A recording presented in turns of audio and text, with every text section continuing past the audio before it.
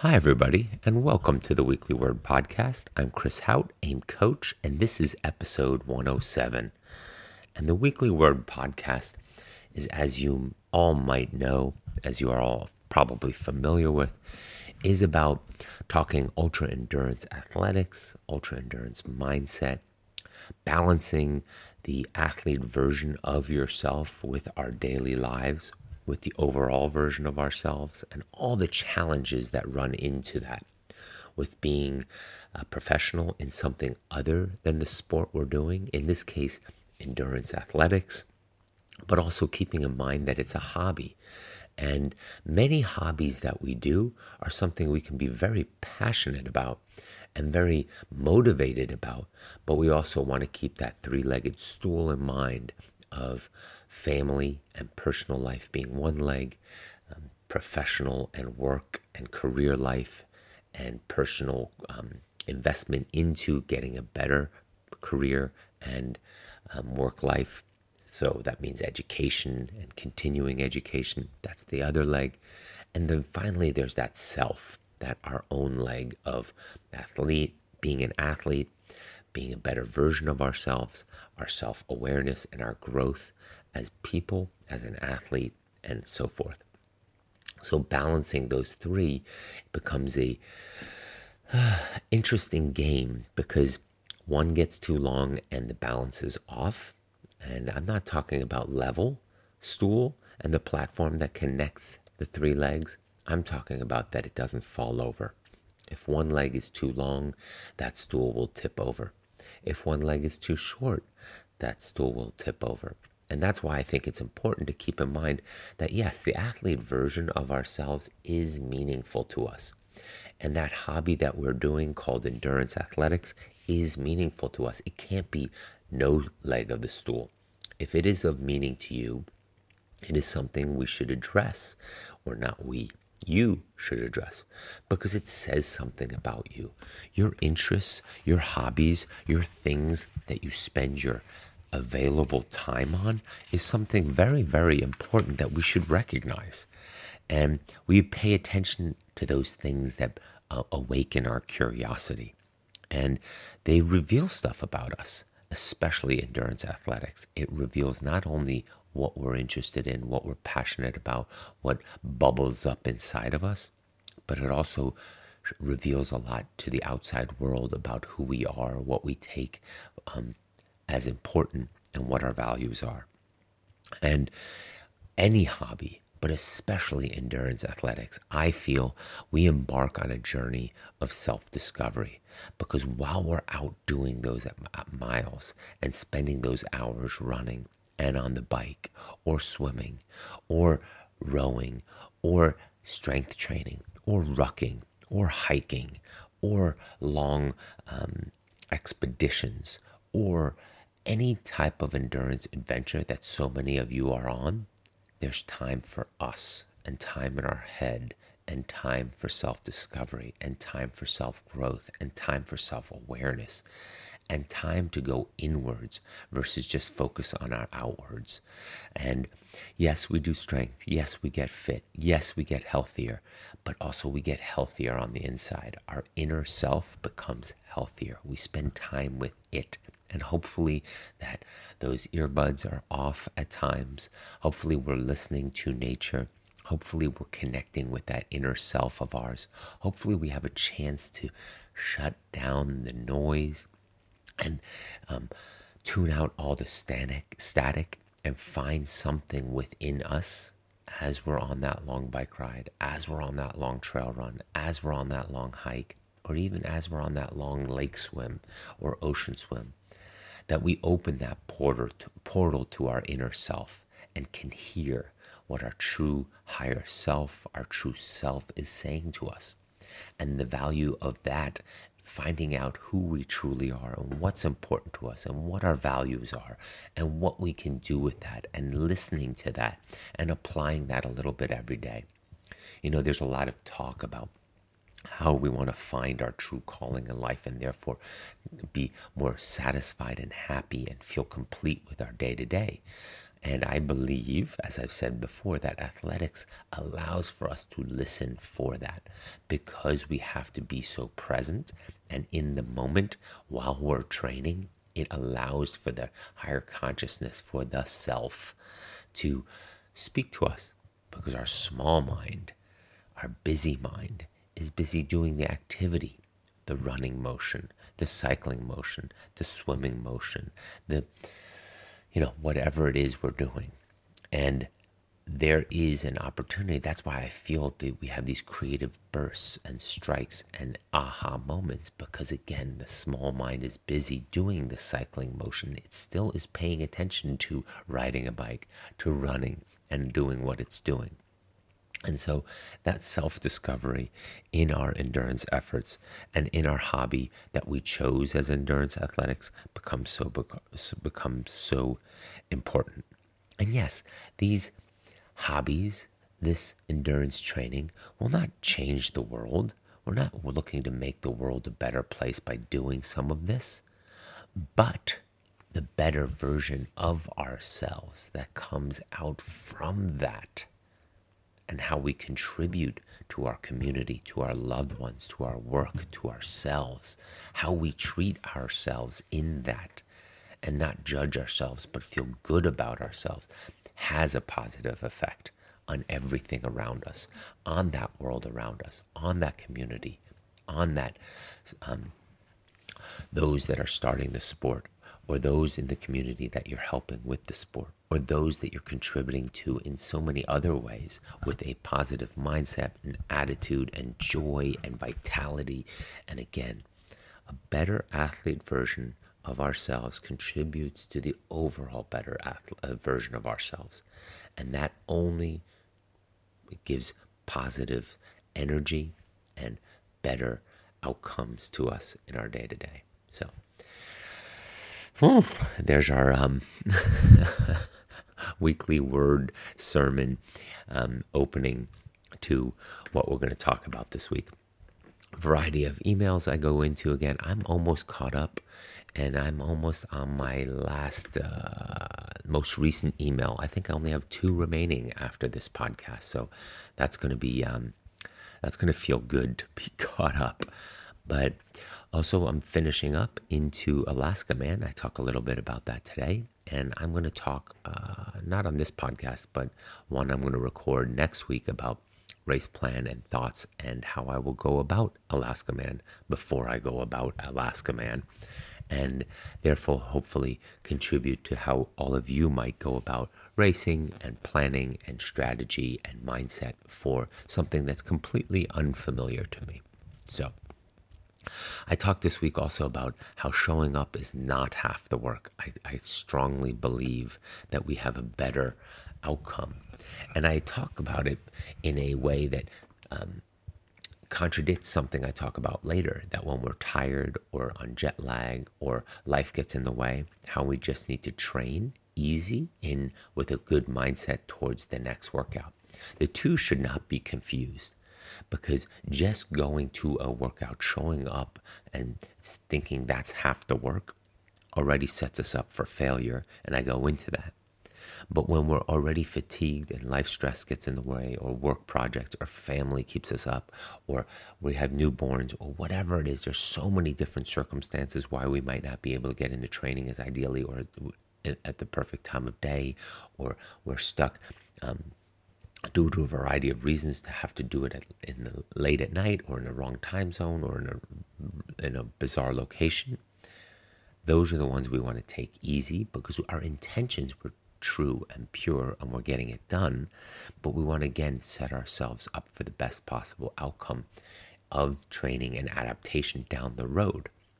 Whereas if you go to workouts, if you go to a swim workout, if you go into a cycling workout, or if you go to a run workout, or if you have that intention or that mindset going in of saying, well, showing up is half the work, you're already limiting your positive influence on having the best possible workout. And that's the differentiation between the two things I talk about this week.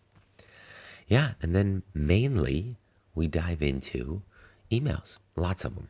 a variety of different topics, a variety of different thoughts, and hopefully you find them all beneficially for you.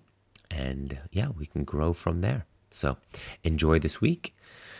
Enjoy the podcast. Thank you so much for listening. And here we go. I came home from swim practice today and I had a conversation with one of the athletes on that deck, on that pool deck. And what really frustrated me, because it's something I've heard a lot, and that is showing up is half the work. And it's something he just said on the side. And he isn't one of my athletes. He was just an athlete there. He might even be a triathlete. I'm not sure. He's part of our master's group. I've seen him a few times before. But he's not the only one. It's a common phrase to use, especially as you become a master's athlete, one that is trying to fit in the training, trying to fit in the exercise while working and family and other life responsibilities and so forth. But I thought about that a moment because immediately it struck me that I don't agree with showing up is half the work. Showing up is half the work is a cop-out. It basically means you just have to show up, and that will make you successful in having exercised. Yes, it does. If that is the task, once again, and that is to just get the blood flowing, to do something, to get exercise, then showing up is half the work. But what does that really mean? Showing up is half the work. Just going through the motions? No intention, no purpose, no reasoning, no questioning, no thought, no technique, no focus. Is that the half that you're not doing? What does showing up is half the work mean? Is it the inertia to get to the pool, to start the workout, to start the run, to start the bike, to start the training that you plan to do? Maybe. And then showing up, it gives you the energy, the impetus, and then after warm up, you can settle in and do the things with the proper guidance, maybe, that was planned. Now, of course, if a coach is on deck and gives you that guidance, you don't know the training plan prior. Therefore, you do go in with a little bit of a mindset of showing up is half the work. Then once I'm there through warm up and I hear the main set or hear the guidance for today's workout, whether that's at a track or cycling intervals, let's say, or a group ride, whatever, then that's a different story too. But even then, I would like to know that if you're training versus exercising, you already know what kind of quality or distance work or aerobic training or anything that you're doing today. What is my purpose? What is on those index cards? When I go to bed tonight and I think about my day tomorrow and what it means for it to be successful, showing up is not half the work, because that means you are reacting. You're not proactive. That means you are going and seeing what will happen. Showing up is half the work. I really don't like that. And I think that's why it's important that when we think of terms like that as endurance athletes, as ultra endurance athletes, as any athlete, we don't want to go into anything with that mindset, with that mantra, with that approach, because showing up is not half the work. Showing up is, while it's good for exercise, it is not training. Let's constantly remember that. Showing up with intention, showing up the clarity, with a purpose to the workout, to an understanding of how we want it to go, with an image, a vision of defining it as successful. Today it will be successful when I do this. Today's swim workout, although I don't know the sets, I plan to do it with high intensity, high quality, because my other workout today is aerobic. My strength workout today is this. My workout tomorrow, therefore, is aerobic or is intervals or is quality. Understanding before we go into our training day or the night before, and how the workouts that we are doing, that we have listed, even if there's no detail to it, how we want to execute them, how we want to come out of them, how we want to go to bed tomorrow night knowing we're better today or better tomorrow than we were today, right? We have progressed. What have I done today to get me ever so much closer to my goal, to my desired outcome, to that achievement, to that adventure, to that experience, to that podium, to that result, to that time, whatever it is for you. But showing up is half the work is not going to keep you in that focus, keep you within that intention. I speak to athletes every day via email, via text, via WhatsApp, as well as via the phone. And they're constantly surprised, and we've talked about this before on many podcasts, on, wow, this really requires a lot more organization in this ultra training, in this Ironman training, in this 50 mile, 50K, whatever, 70.3 training. I didn't realize it was that much. Or they don't admit that, but they fall off. Go communication silence, or other things in their three-legged stool come up and things just start crumbling. And I try to pull back as many athletes as I can, because I say, listen, if you go about this with intention, with clarity, with purpose, with desired outcomes, with mini steps and goals, with stringing together a variety of good days in order to say, okay, you know what, I had 5 really good days of training. I'm okay with 2 or 3 days of doing it easy or aerobically so that I can stay more focused on work, family, or other priorities or things that eat my time. You could also say, well, I have 72 hours, I have 96 hours, I have 4 days of time to really do some work, but the 5th day I need to take off because it's a family day, or I need to do this with my family, or at work, or project, or whatever it is. There's many ways to deliberately and with intention get through the training and not have it creep into so many aspects of our lives. And this is the bigger issue, problem, task, action item I've noticed with a lot of people, is that they sort of wander. Showing up is half the work. They sort of meander into the workout. They sort of don't know what they're going to do on today's run, or they just sort of roll out on their bike, or it takes them forever to get ready in the morning, or they need... That is the lack of crispness and specificity and intention that does give a bigger impression that you're not very organized on this training. And this is what we keep talking about. We have to be organized. Why? Because we all went pro in something other than this sport, this hobby, this experience, this journey, this training that we're on. And so it becomes even more important to give the impression, to give the clarity to everybody else around us, to show how organized, how meaningful, how focused, and with intention we're doing this. That all doesn't fit with showing up is half the work.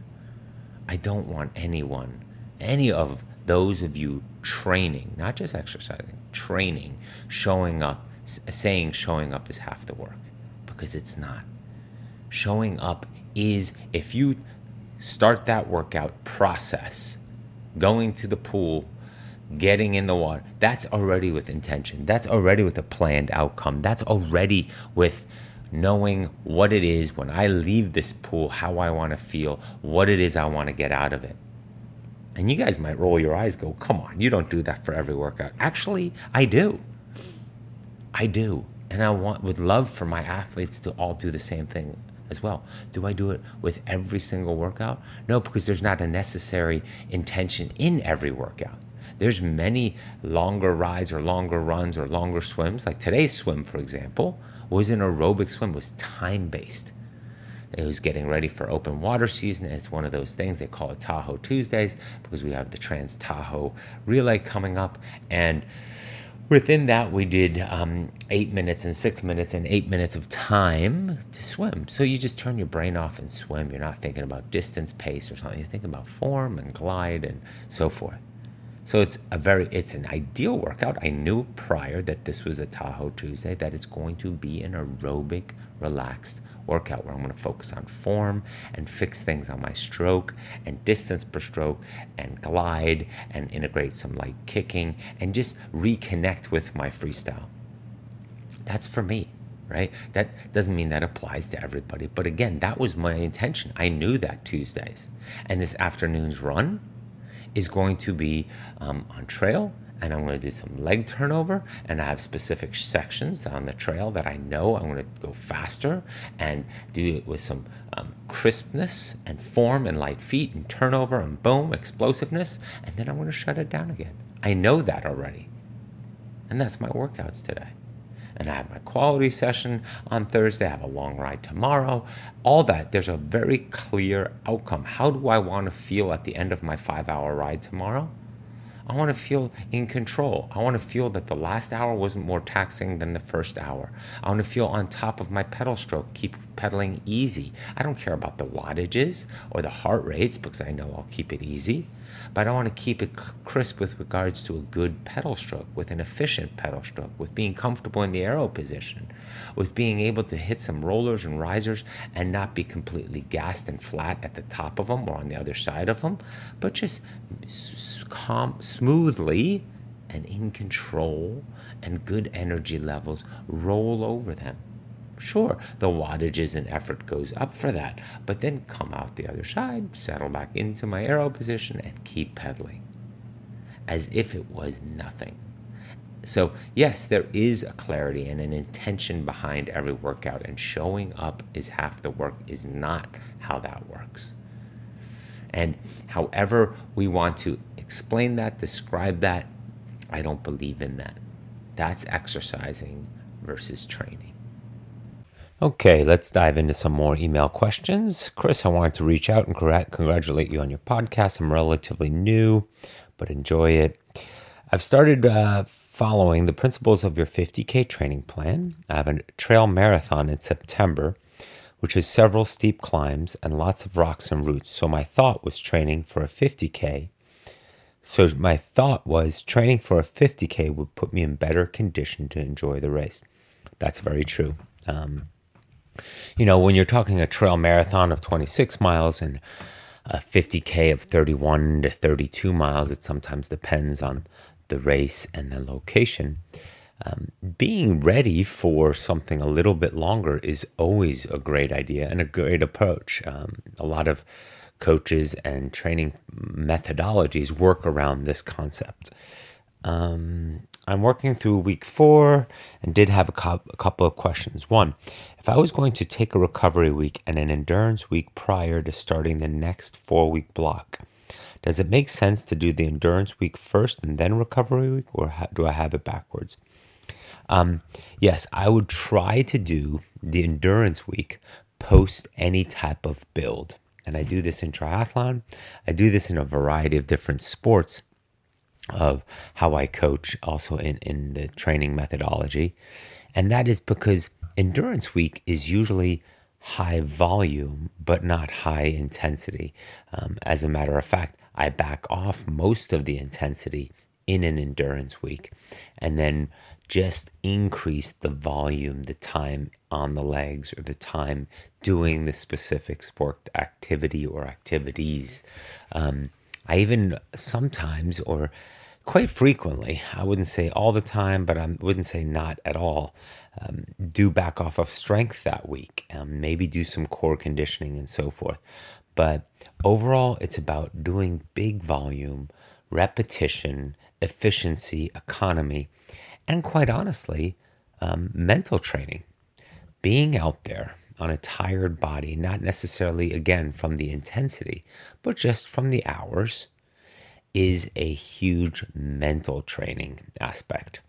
And being a little groggy, being a little moody, being a little flat, being hungry, being thirsty, trying to convince yourself to work through the training is a big component of the endurance week, is a big component of endurance training in general, and ultra endurance training for sure. And so it's important to wrap our minds around that and execute these bigger weeks. And especially when we're in the midst of them, it is quite hard. So let's take a look here. And then the recovery week. So after that endurance week, really have a big recovery week. Now, the 50% rule definitely applies, but I would not do that off the endurance week. I do it off the volume I was typically doing. In a general format, what could you do about an endurance week if you don't have a format, let's say, or a training plan that I've worked through with you? Usually, other coaches call it big training week. Other coaches have endurance week, a variety of different terms for it. But I would not go much over 25, max 30% increase in volume that week based off the averages.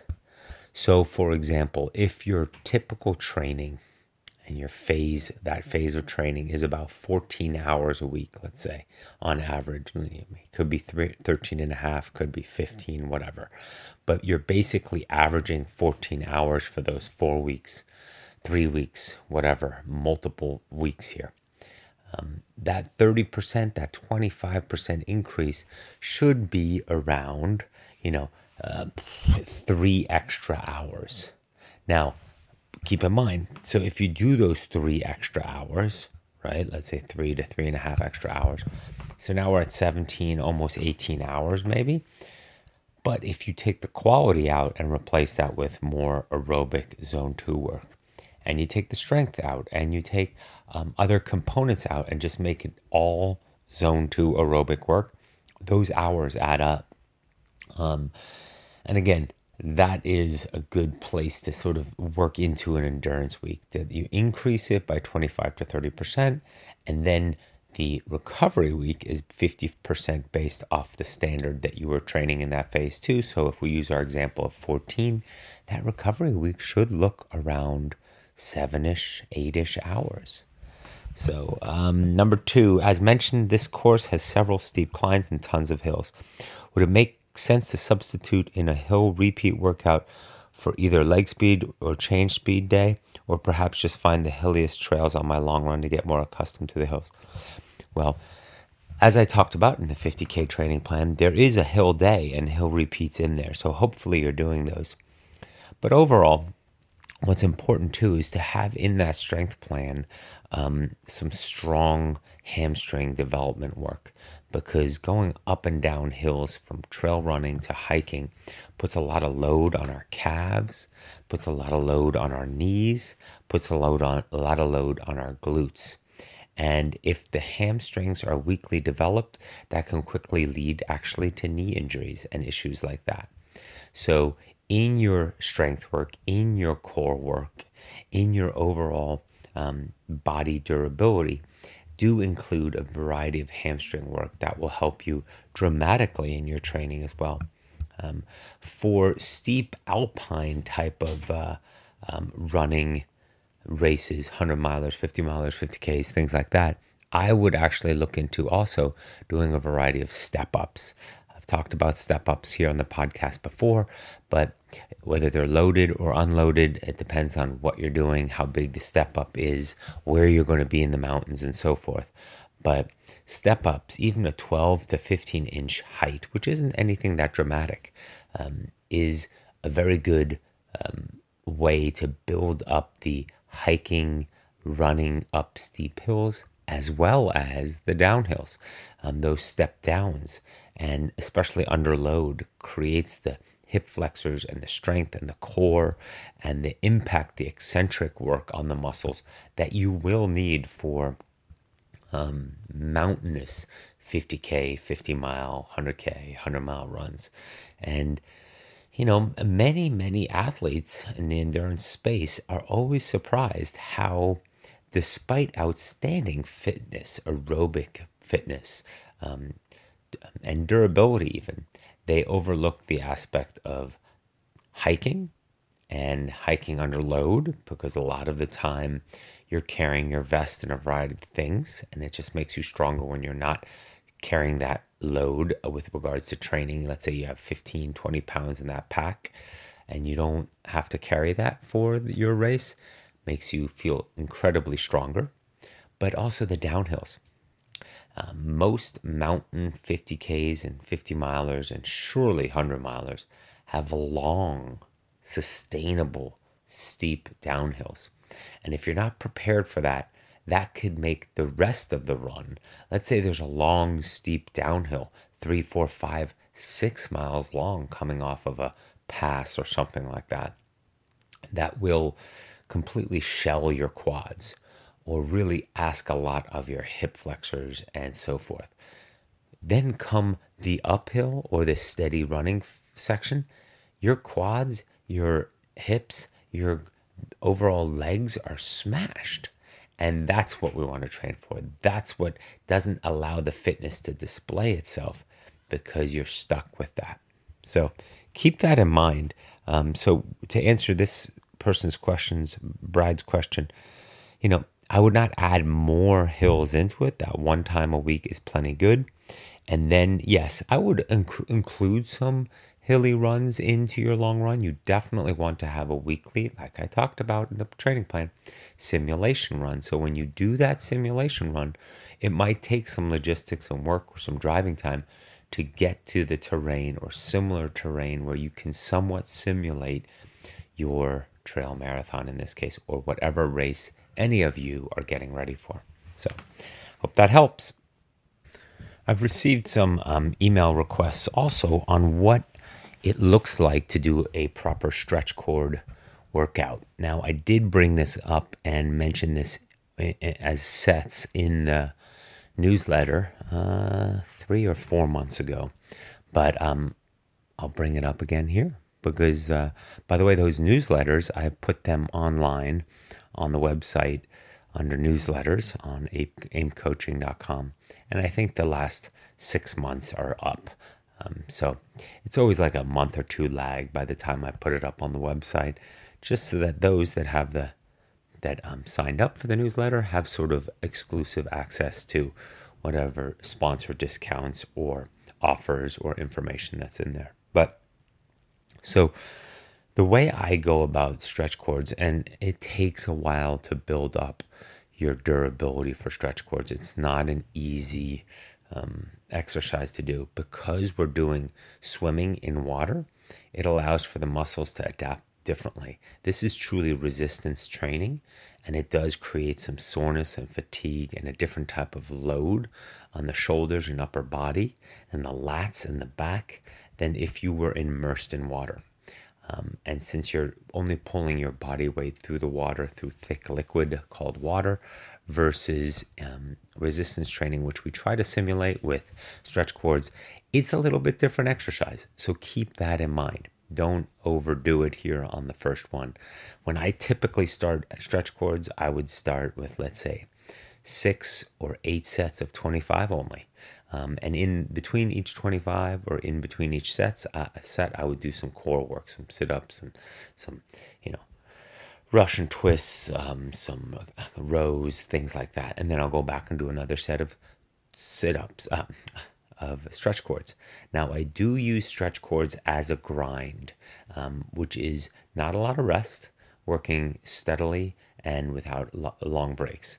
So I'll do 25 pulls. I'll right away jump to the mat, do 25 core-related movements. Then I'll, let's say, do 25 step-ups or calf raises or balancing work with legs.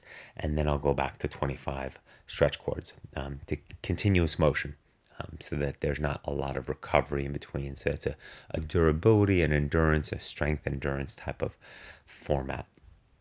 But once I'm comfortably at about 400 or 500 stretch cords, so let's say 8 sets of 50, 10 sets of 50, similarly with a grind, then I'll use a sort of a swim workout format. And so what I think of is how many strokes per length do I swim? So let's count one arm.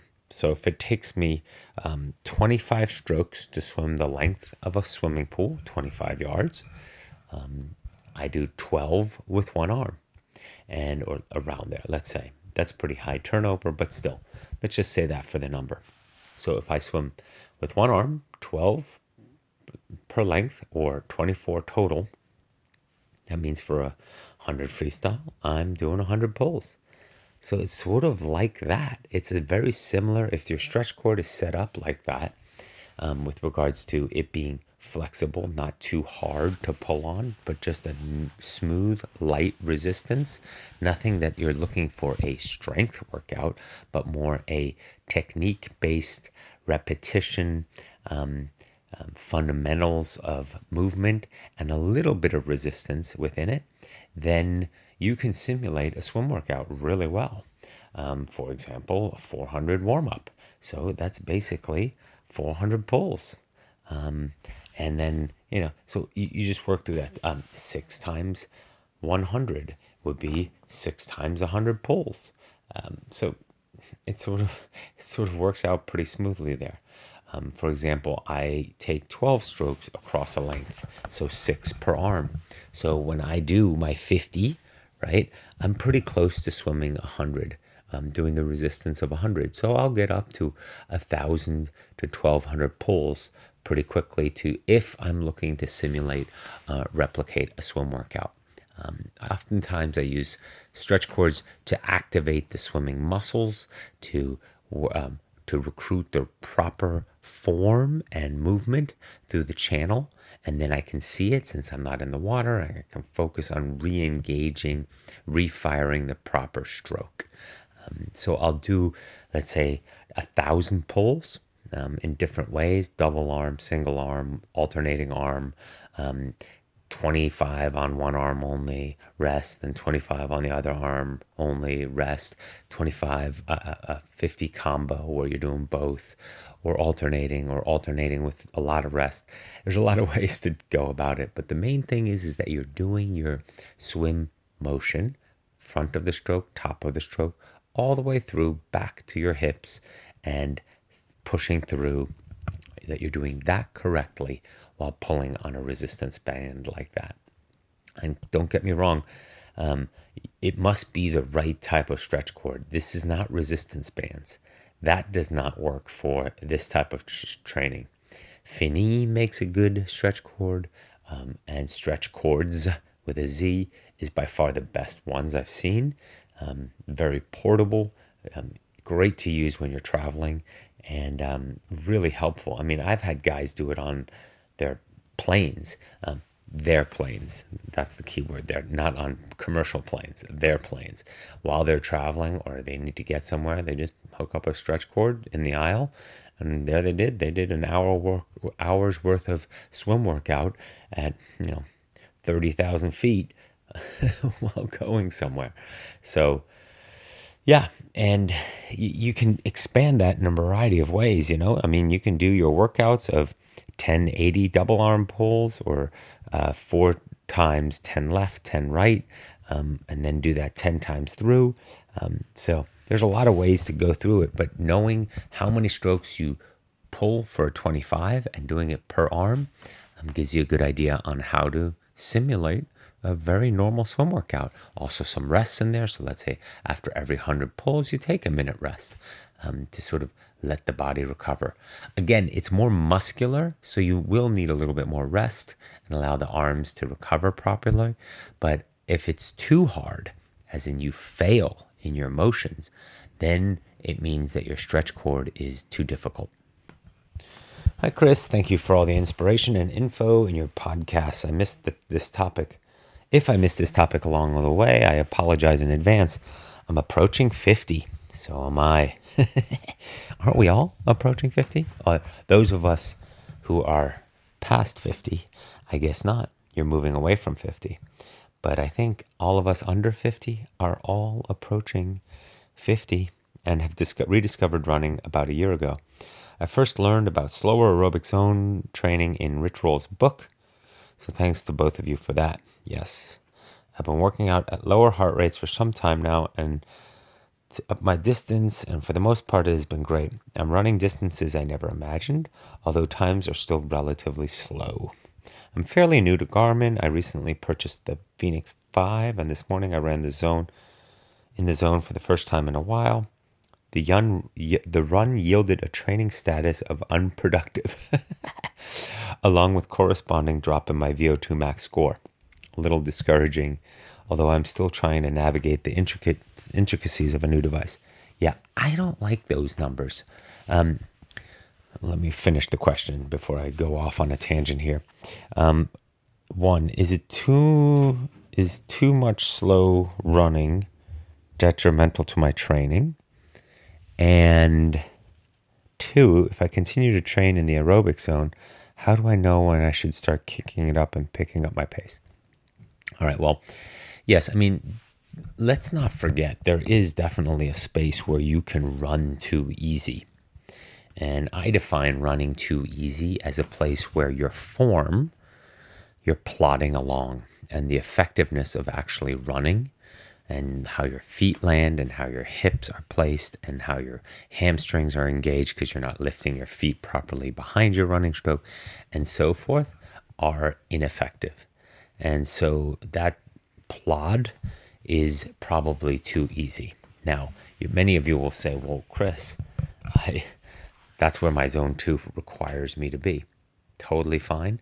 I'd rather you walk distances and then go from there to pick windows of 5 minutes or 3 minutes that you can actually run properly in the zone, and then go back to walking if it elevates out of the zone. But for most of you, running in the zone should be possible, especially after you've done some running frequency, not just starting off and you don't have other health issues. Oftentimes, it's hard to keep our heart rate down when we're dehydrated, when we're not fueled, when it's late in the day, and other stressors in the day, when we're coming off the bike and we're already fatigued from that, or fatigued from a variety of other workouts, or etc., etc. There's so many reasons why our heart rate could be suppressed or not, or jumpy, and want to sit up there and constantly move out of the zone, which is fine. That's totally fine. That's part of the process. But eventually, gradually, you'll get fitter and fitter due to frequency, and running in zone 2 will become easier and easier. But that being said, with these watches, we can't have it all. And what that means is we can't live by the watch. We can't live by the heart rate. We can't live by the pace. If we do one, we have to do them all. So do you listen to your watch when it says your recovery time is 38 hours or 50 hours from a long run, and therefore you don't actually work out for 2 days? No. So if you only listen to the watch for certain things, you can't ask it to be perfect or applicable in all these aspects. And those zones are based off of masses and masses of people, and a general equation that keeps the companies that put these zones and watches out there safe. And it's based off of a general populace that it has shown, if you're around here, 180 minus your age and all that stuff, or putting in a lactate threshold number, or putting in some data based off of some averages, you should train here. It's something I don't subscribe to. Instead, know what you need to do. Listen to your body. Pay attention to how you're running. If it feels easy, and let's say you're a little bit out of your heart rate zone, use the data over many, many days. Let's say on the weekend, or in cooler temperatures, or on a flatter run, you're dead in your heart rate zone of whatever you need to run that day, zone 2, zone 3, zone 4, whatever. Well, then that's fine. Then you have a logical, clear-cut understanding of why the heart rate today, maybe hot, maybe hilly, maybe dehydrated, maybe other stressors, are affecting it. And you just you know what you're doing. You can listen to your body. I'm going easy enough. I'm keeping it smart. It's conversational pace. I'm on the low end of that zone, or whatever it is. But zones and heart rates are there to guide you. They're not the end all be all. And to live slave to the watch and the data that it gives us, and actually live in judgment of it, is even worse. It's a watch. It's not, doesn't have your best interest in mind all the time. So a run yielding unproductive status, what does it know? What does that mean? How is that even of something that I pay attention to? I don't pay attention to the recovery and the data and the good jobs and the badge marks and the new thresholds on all the different websites and watches and inputs that they give you. Therefore, I wouldn't worry about it too much if I were you. And then, is too much slow training detrimental to my training? How do I know when I need to move zones? This is an interesting component, and I bring that up in the newsletter this month, and that is the run test follow-up. So many of you know about the 5x1 mile running test.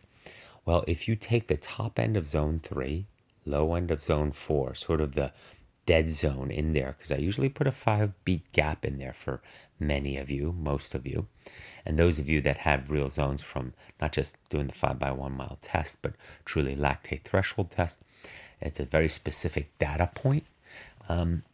I assign for most of my athletes, and I'm going to write out this protocol on the newsletter this month, the June newsletter, in case you're looking for it, that I would say if you want to know how you're improving, and I've discussed this before, you do a run test follow-up in a very tight heart rate range at that number, and you do it every 6 weeks, every 4 weeks. Heck, you can do it every 2 weeks if you want. The changes might not be very dramatic, but at least you have an opportunity to set up a consistent input, same heart rate, same track or same location, and repeat that. And you're going to get enough data points that over time, the same heart rate will show you a faster pace.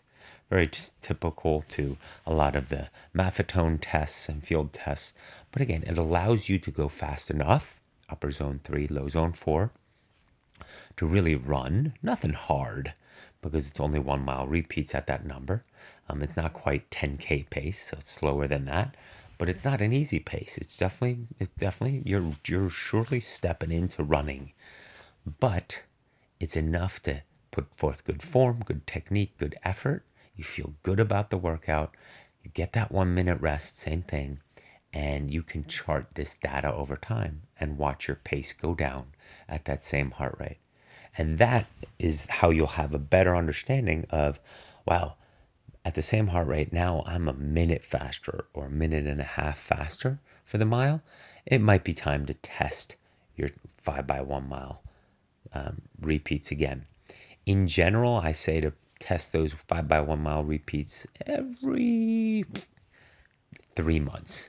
I would do them just to make sure those zones are still accurate, which in many cases they don't necessarily change because this isn't a lactate test. It's hard to really change the data that much. But again, what's fun is at your perceived 10K effort, your 95% effort, how much faster you go, how much better you tolerate it, how much harder you can push, and in some cases, how much higher of a heart rate you can push. Because again, creating more blood plasma, blood volume, better delivery mechanisms, better economy of motion, better efficiency in your running stride, all those things play out every 3-4 months. So it's fun to do. But yeah, that run test follow-up will be in this month's newsletter along with that cycling test that I talked about. Okay, let's jump into another email here. Hi, Chris. I can't thank you enough for the podcast. I know you're planning on releasing your 70.3 training plan, maybe this week or the week after. And I do have to say, I can't wait. I am sorry it has taken so long. You sent me this May 28th. It's about 3 weeks ago. So trying to keep up. I wanted to get through all these questions first and really catch up with all of you with regards to a lot of this racing, these inputs, a lot of these questions, because they are applicable to the early summer here. And I want to be able to not fall too far behind on these questions for the podcast. I'm right now about 2 weeks behind, about 5 questions remaining.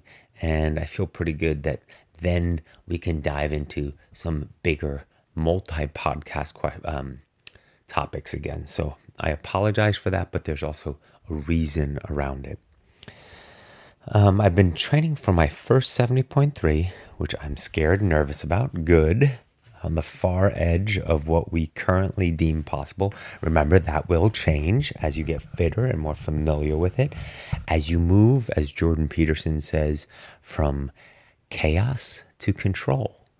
Right now, it's unfamiliar. It's your imagination flows with how difficult it may be and what could go wrong. Chaos, right? But once you've done it and are fit enough and start understanding what it is to do the event as well as to train for it, you move into control. And when we lose the chaos too much, we're in our comfort zone and we need to find something new that creates that chaos, that creates that struggle. So it becomes pretty interesting in that respect, watching human nature unfold in a lot of these ways as I coach people, as I talk to people, because they are constantly moving from chaos to control. Jordan Peterson says chaos and order as we move from chaos to order. So I've injured my knee back in April, which was due to my bike not fitting correctly. Very, very common insight. Very common comment. And to this day, there's not an athlete that doesn't start with me.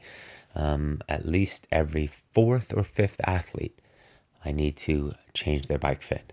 And despite getting pro fits, despite the bike shop guaranteeing their fit, despite the bike shop or wherever they go saying, yes, this bike fits for you, it is a constant struggle to highlight the importance of a good bike fit. The time you spend on a bike getting ready for a 70.3 or even an Ironman, of course an Ironman a lot more, is there's so many repetitions on that leg in that circular motion that even the slightest detail that's not right will compound an injury, will create some sort of flare up, the pain point will come because it will be highlighted just due to the repetitions of a slightly wrong position. So, bike fit is one of those questions that it's hard to use here on the podcast and to help and give tips for. It's a visual thing. It's a thing that good fitter can see within 20 seconds on a side view and a front view angle. And so, if you are wondering about your bike fit, you should always get a few different opinions. There's some great bike fitters out there. A lot of people that really know what they're talking about. But for those people, there's probably 8 times as many people that have no clue. And just using your inseam or standing over a new bike or whatever it is not getting your bike fit. And what's frustrating too is in some cases, not all cases, I love small bike shops, and in general, bike shop industry is a hard industry to be in. But in some cases, also the bike shop is selling you a bike, getting rid of inventory, or trying to sell you a bike that doesn't really fit you. And that's also frustrating. The other thing I'll say is, and I've said this before on the podcast, is that it's very, very, very hard. I mean, the chances are almost zero to make a road bike work for a triathlon fit. For a road bike to fit in the aero position, the geometry doesn't work. Now you think you can get down there. You think it might work, but the angles, the hip angles, the torque on your knee, where the seat position is over the cranks and the center of the cranks and relative to your handlebars, it just doesn't work. And so if you have any visions of putting yourself into an aero position on a road bike, be very, very, very, very careful, because most likely you will get knee issues. You will get painful lower back, glute, hamstring. A variety of different issues will come up. Again, because time in that position over many repetitions will create issues. So that's a huge piece of advice I hope you take from me. Now, no, I'm not trying to get you to buy a triathlon bike. I'm just saying, if you're going to do a triathlon on a road bike, don't expect to be successful in an aero position for very long. Don't expect to put aero bars on there and think it'll work. Can you put your hands in the drops? Yes. Is that very aero? No. And anybody who's been on a road bike in a triathlon and seen how people with way less effort zip by them in an aero position understand why there's triathlon bikes. It's a huge, huge advantage, and why the product that the bike line was created, invented, applied. So anyway, so I've injured my knee in April due to my bike not fitting correctly. I'm back at it and doing well. Good. My question is, due to the injury and time off, I'm worried that I'm not in a good spot to do a 70.3. Remember, define good spot. If this is about finishing, that should be your first question. And then, do you want to be competitive? Do you want to hit a certain time? Or if it's your first, just go through the motions. Just enjoy the day. Just observe and take it all in. Just make new friends and be the rookie. Be vulnerable. Be completely new out there and smiling and joyful and grateful that you're even doing it. And take it all in. Because guess what? When you do your first, you can always get faster. I had an athlete email me the other day. Hey, Chris, any feedback, insights on my result of my first 70.3? Big keyword there on the result. Of course, I had insights regard to fueling or hydration or, pacing strategy, or if the execution wasn't done properly. But because it was first, it was basically only some fueling, hydration guidelines, some breakfast, and some overall thoughts with how to go about this. But it was his first. And so I had no thoughts on his results. It means nothing. It was your first. It's a line in the sand. As we grow, as soon as he does another one, and the relative improvements from the first one to the second one, that becomes the conversation. That becomes the analysis. That becomes the feedback. But right now, it's just a number. It's just an event. It's just a baseline in the sand. And because it's not really like a test or a data point, you can go versus the age group and percentages and so forth. And, you could have biked easier and run harder, or you could have biked harder and run easier, or you could have swam like this. It doesn't mean anything. It's all race over race. It's how we are on the journey. It's how we are in our progression. How am I getting better? But if we only have one data point, no input. So, that I'm not in a good spot to do a 70.3, so define good spot. I'm totally agree with what you say about being overtrained for your race, and I feel like I wouldn't be. The longest bike ride so far to date has only been 2 hours. I do not have a computer device on my bike, so I'm not sure how far I've gone, but I would assume from my watch it was about 25 to 26 miles. The run is fine, as I just ran 11 miles the past weekend. Time was 1:30.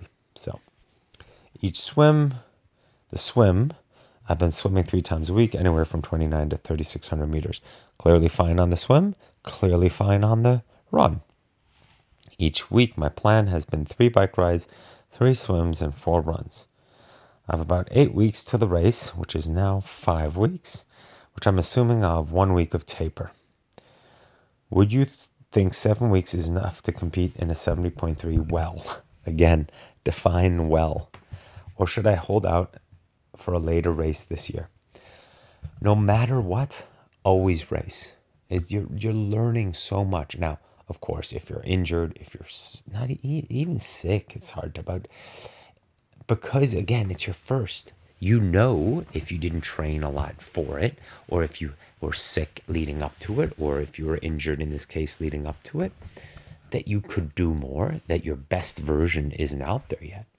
But what we learn, even to this day when I do races, it reminds me of so many things. Oh yeah, I forgot that, and I got to incorporate that. And oh yeah, that's really a blind spot, and so forth. That's me after, 35, 40 plus Ironmans and I don't know how many 70.3s. So every time you race, in this case, you, Natalie, have an opportunity to just go out there and learn, it'll make your late season race that you'll sign up for so much more, I wouldn't even say enjoyable, but so much better, because you have the inputs of a race, can take that back to your training and your joy and how much you enjoyed your day and going about the racing and transition and other people and location and the nervous jitters and the morning start and your breakfast and your fueling, your hydration, all the work that you learned that day and you put forth that day now gets to be applied in training. And when you're fitter later in the season, you're going to be very happy that you have this embedded knowledge from the first race. And sure, you'll have nerves again, but again, there'll be some familiarity around it. There will be order to that chaos. There will be familiarity to that chaos, right? There'll be comfort to that chaos. And that's what you want to tap into and keep in mind. Whether I give you a training plan or not, it's all about, the fundamentals are about that. Learn in your first, learn in every race we learn, but set yourself up in the first one to just soak it all up. Like a sponge, arms wide open, see what happens. And then go, wow, I do need to bike more. Or I'm surprised the bike wasn't as tiring as I thought. It went a lot better than I thought, but man, I was tired on the run. Well, maybe you need to do some bike run work. Bike to run, meaning running off the bike. All depends, but draw the line in the sand. That's half the fun. All right, and Matt sends me an email. Just found the podcast from Rich Rolls, and it's great, so thank you. I have just started exercising again these past couple of years after a busy family time. I've completed a 70-mile sportive and a half marathon so far. I'm looking to do an Olympic triathlon and a 50K trail run next. I was wondering, how many big events do you recommend to aim for in a year? Well, in this case, it's unique to everybody. It depends on how much time you have, how much you have started exercising again these past couple of years. The definition of that, again, is very vague, so it's hard to know what your general state of fitness is and what kind of miles you've logged on your body. And this is less about the cycling than it is about the running and getting ready for a 50K with not a lot of running miles on it, on your body, let's say over the last 2 years. That is a big distance, a 31-mile trail race. It requires a fair amount of training, as I put forth in my training plan, but also the pounding and so forth. So we need recovery. And again, I've talked about this so many times, and keep this in mind for your own training. What is your buildup over the past few years? Was it zero in swim, bike, run, whatever the sport it is? Or did you have a general level that you were at? And so therefore you've gradually increased the volume over years in a healthy, sustainable way. Your body has responded well to it. Ligaments, cartilage, skeletal structure, muscular structure, adrenal structure, energy-wise, metabolism, so forth. Lean muscle mass, all those things. You've gone in a very healthy way to build to a point where you could say, yes, I can do a 50K. The Olympic triathlon is not as much. That's a 3-hour event, maybe a little bit more. But whereas a 50K trail run, right, that we're talking about 5, 6, 7 hours in some cases. So that's your bigger event. Can you do that in a season? For sure. Again, it depends on your past volume, your injury history, how your body holds up, your current body composition, right? If our body is still new to the endurance aspect, keep in mind, as it's becoming leaner and changing and muscle mass changes and things are completely moving around in our body with regards to adrenal states, hormonal states, how our body's reacting to lean muscle mass, different demands metabolically, along with structurally, cartilage, ligament, bone structure, and so forth, with regards to carrying our body composition differently. All this plays into what we're going to be able to handle. And if it goes too fast, we're going to pay a price at some point. But if it goes very gradual in a healthy, sustainable way, in a thoughtful, long-term fashion, your body can do amazing things, amazing things. Go from, from couch to Ironman. Sure, we hear about those things, from couch to, from overweight to marathon, from overweight to Ironman. The question there is, and the guidance I always look to give is sustainable. I don't want to lose you to, after having achieved such an amazing goal, amazing outcome, amazing change, transformation, to injury and frustration and lack of motivation and not sustainable lifestyle. And so it's important always to keep those things in mind. Give me 5 years, give me 7 years, give me 10 years so that you continue on with this healthy, sustainable lifestyle. You continue to grow with the joy of it, and you remain in a positive place versus trying to just do an Ironman, complete an Ironman, check that off, not because of an athletic achievement, but because of a self-confidence achievement, and then go back to either difficulties in weight fluctuation or difficulties in motivation. That's not what we want. We want a healthy, sustainable, long-term, applicable lifestyle to bring forth the daily vitality and inner growth, external growth of all this. There's so much to the best athletic version of ourselves that we don't want to overlook all the different benefits, from self-exploration to growth to contribution to better version of ourselves. So something to keep in mind. So I'm sorry, Matt, in this case, that I don't have a more specific answer for you, but I was wondering, how many big events do you recommend to aim for in a year? There's athletes that do 2 or 3, 50 and 100 milers. It depends. It depends on your background, your injury history, your sustainability with regards to training, with regards to what you do with your life currently, with regards to job and history, with regards to time available, recovery, hours available to train as well as recover. So much that goes into that conversation. And many of my athletes know this, that it's also observing them. So we start off and we play with different volumes. We play with different types of workouts. I see how you're handling the load. And if not, we dial it back. We might go from double workouts 3 or 4 times a week to single workouts every day. We might up the volume. We might up the frequency. We might insert other things. We might learn that speed work only works during the week, because on the weekends, we need to exhale and do longer stuff. I don't know. Everybody is so different, but that's coaching.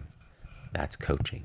Taking the canvas in front of us and figuring it out, and finding the best athletic version of you, maximizing your limited training time, changing your mindset with regards to training versus exercise. You put all this in the pot and you stir that cauldron around, and we figure out what will bubble up to the surface and come out as the best current athletic version of you. All right, this last question looks to be around swimming as well as around Alaska Man, which I'm also in my final phase of prep here. It's June 14th. The event is in 15 days. So knowing my own training habits and schedule and abilities, I still am doing a fair amount of volume, as well as I will still push out a pretty big training week next week, about 10 days out, and then rest the final week to stay connected with that endurance ability. I don't do a lot of high quality work, so my breakdown is not as deep with regards to the volume, and so I'll be able to handle a couple more bigger days because there's no intensity really in there, and the recovery will come quickly because the volume will come off quickly. But that being said, learning a lot about the race, which is down to 100 people only this year, 104 participants. When you have 104 participants, I would say 15 don't show up or don't make it to the start, or something last second comes up. So let's say 90 to 95 starters, and then how many finish? Probably a pretty good ratio. So maybe 75 will finish. So a lot smaller event.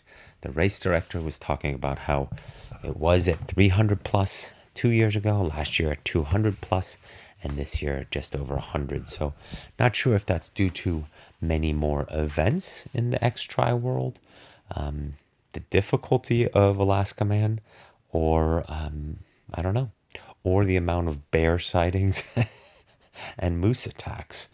So anyway, logistics and so forth has been interesting, learning a lot, cycling with lights front and back, running with running vests and bear spray, and cycling with bear spray, and learning all about that, and compass and whistle, and you need to have your phone with you at all times. All interesting things.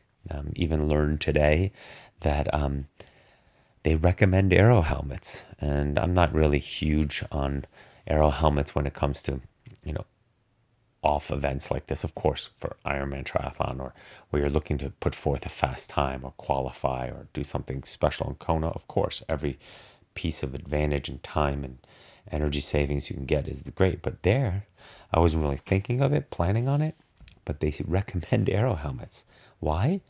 Not for the aero function on the bike, but because bears, when going for your neck, the back of your neck, the aero helmet has been shown to help due to the extension and the protection. Are you kidding me? So bear safety will be a big discussion. Hi, Chris. A couple of questions for you. Okay to address on the podcast or just reply via email. This came May 14th. So again, I'm running behind. Alaska Man, we are getting close. What are you doing to start acclimatizing to the cold water? Anything? Well, the bay is 57. I learned today that the bay is 60, San Francisco Bay. So quite tolerable in a wetsuit. And so nothing that dramatic there, without thermal. And then I learned today or yesterday that the water currently in Seward is 52, 10 degrees Celsius. They're expecting it maybe to get colder due to the spring melt and colder water to come in. I'm expecting 48 to 52 in my prep. And I might head up to Donner Lake this weekend up in Tahoe, because the snow melt is so aggressive there currently with these higher temperatures that the lake there is about 55.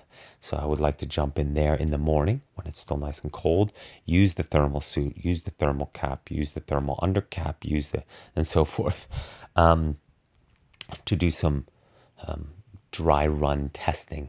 Dry run, the pun is intended, but it's not dry, it'll be wet. Nothing really, because again, can you really simulate 48 degree water and effectively have a normal day? No, you're going to be cold, and I'd rather not think about it too much in that respect. So I've not done much for it. Super cold water has not really been a big concern with my past experience. The technology of wetsuits, I'm using a Roka thermal wetsuit. So for extra cold water, plus the cap, plus the booties, if needed, will all, I believe, be plenty. Yes, my face will be freezing cold, and that part will be a little weird. And yes, transition one will be a little bit longer, because you're like completely surprised by how stiff and numb you are. But it's an hour swim, and I'm confident to feel good through it. On a social swim Friday, the day before the race, will you be planning on actually doing some real swimming? Yes. Or more or less jumping and dipping in the water. Would you mind if I shadow you a bit once we're out there? Sure. More than welcome to. Swimming with ankle band. What's your thought? I recently met a triathlon coach who is all about ankle band swimming. Yes, there is a movement about. I know Matt Dixon and Purple Patch is big in it. I know Tower 26 got a lot of that from Matt. I know Matt well. He lives about 2 miles from me. We're in the same community. I'm not big on the ankle bands. Let me just read the rest of the question before I answer it. When asking about the purpose, she explained that it helps with open water swimming by bettering your body posture and increasing arm turnover. Um, you can hear by my sigh what I think about that.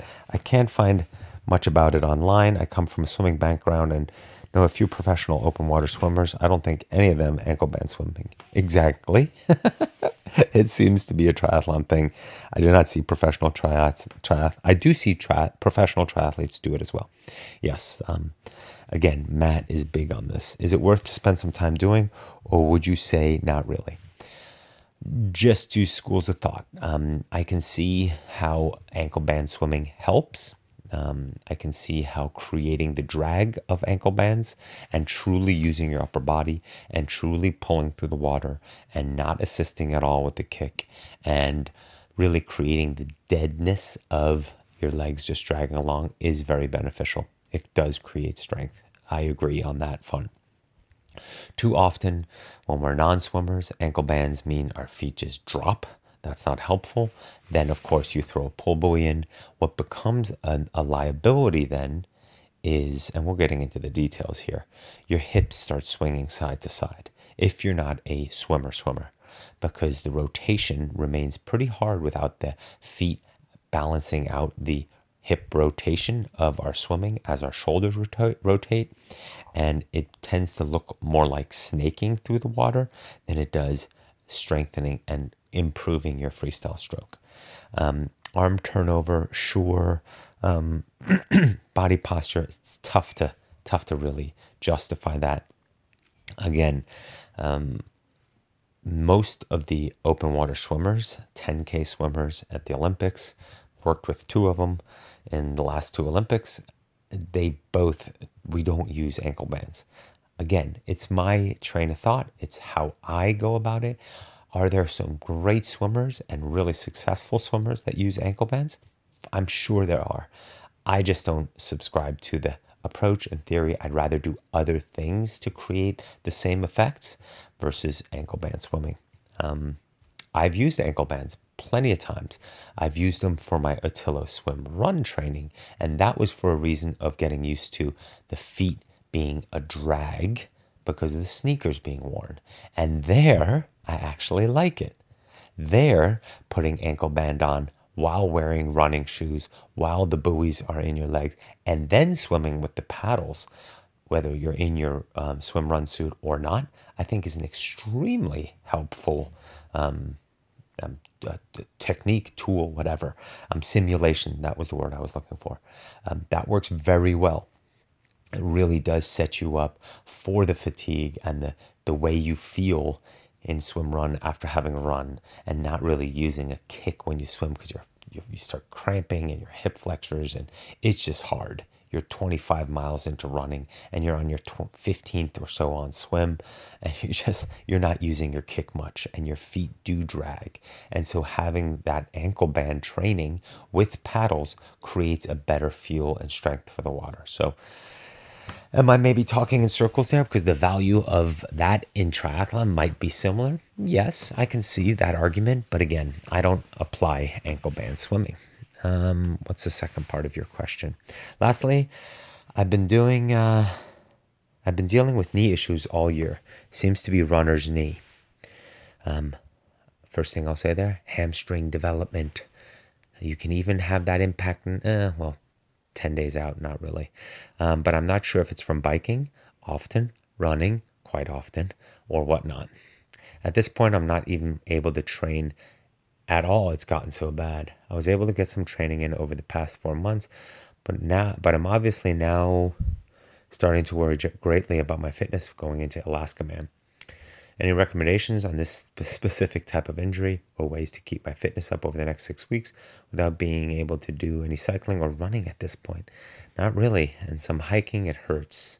Hiking too, which is so difficult, will just exacerbate the knee issues if those hamstrings and glutes aren't firing properly in that up and down, especially in Alaska, where those last 6 miles are so crazy straight uphill. There will be no running, only steep hiking. Some swimming, but even that hurts over the next 6 weeks. I'm starting the race no matter what. I've lowered my expectations given my lack of fitness, but still want to see if I can complete it. All right, yeah, so I think I answered most of that. Yeah, it's hard to say what the knee issues are coming from, how they feel. It would be trying to pinpoint what those could be. But again, bike fit and hamstring development would really help that. Get your glutes firing, get your hamstrings firing.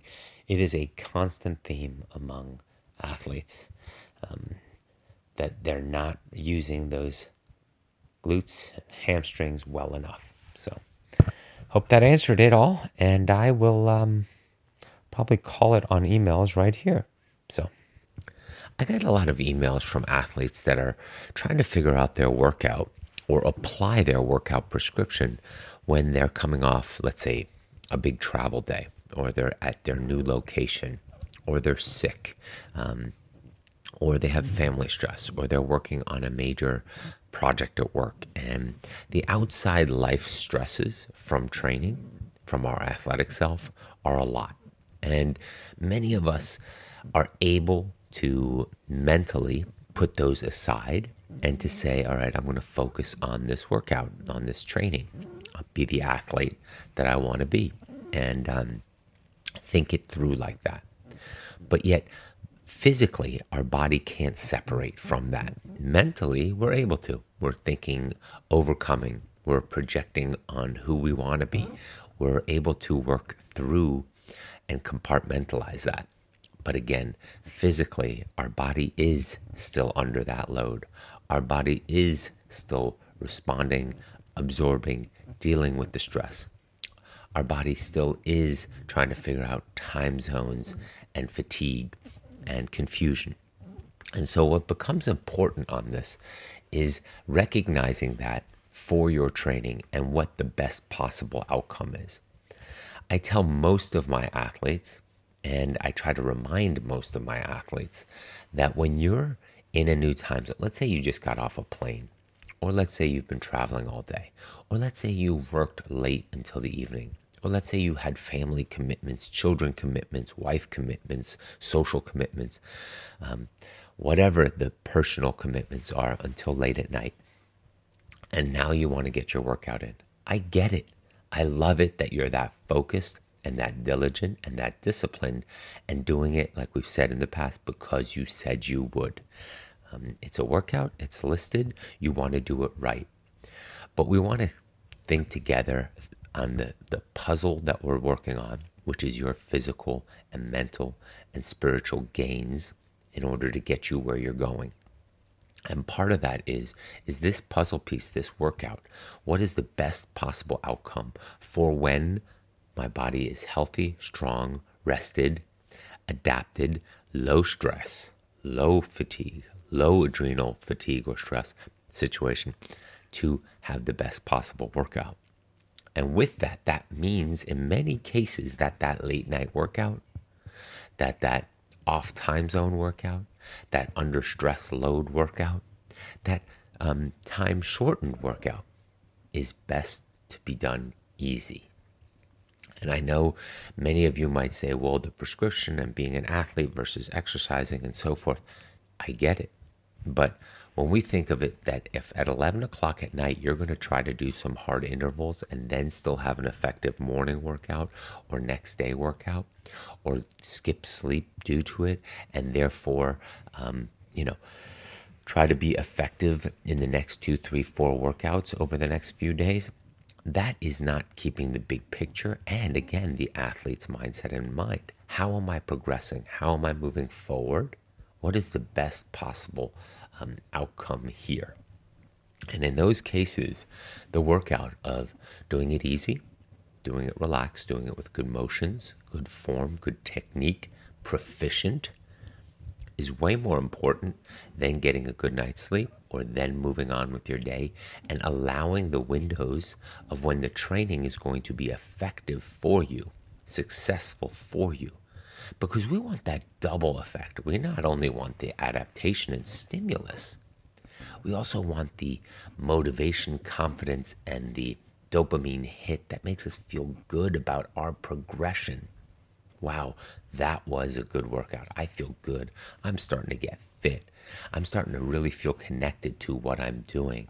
I'm really starting to see the progression.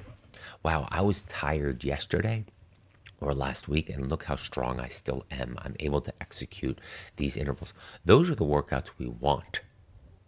Now, that might mean we have to put it off a day or two, because currently, by doing it tired or under load of stress or fatigue or a long work day or travel and time zone change, we're not setting ourselves up for success for that.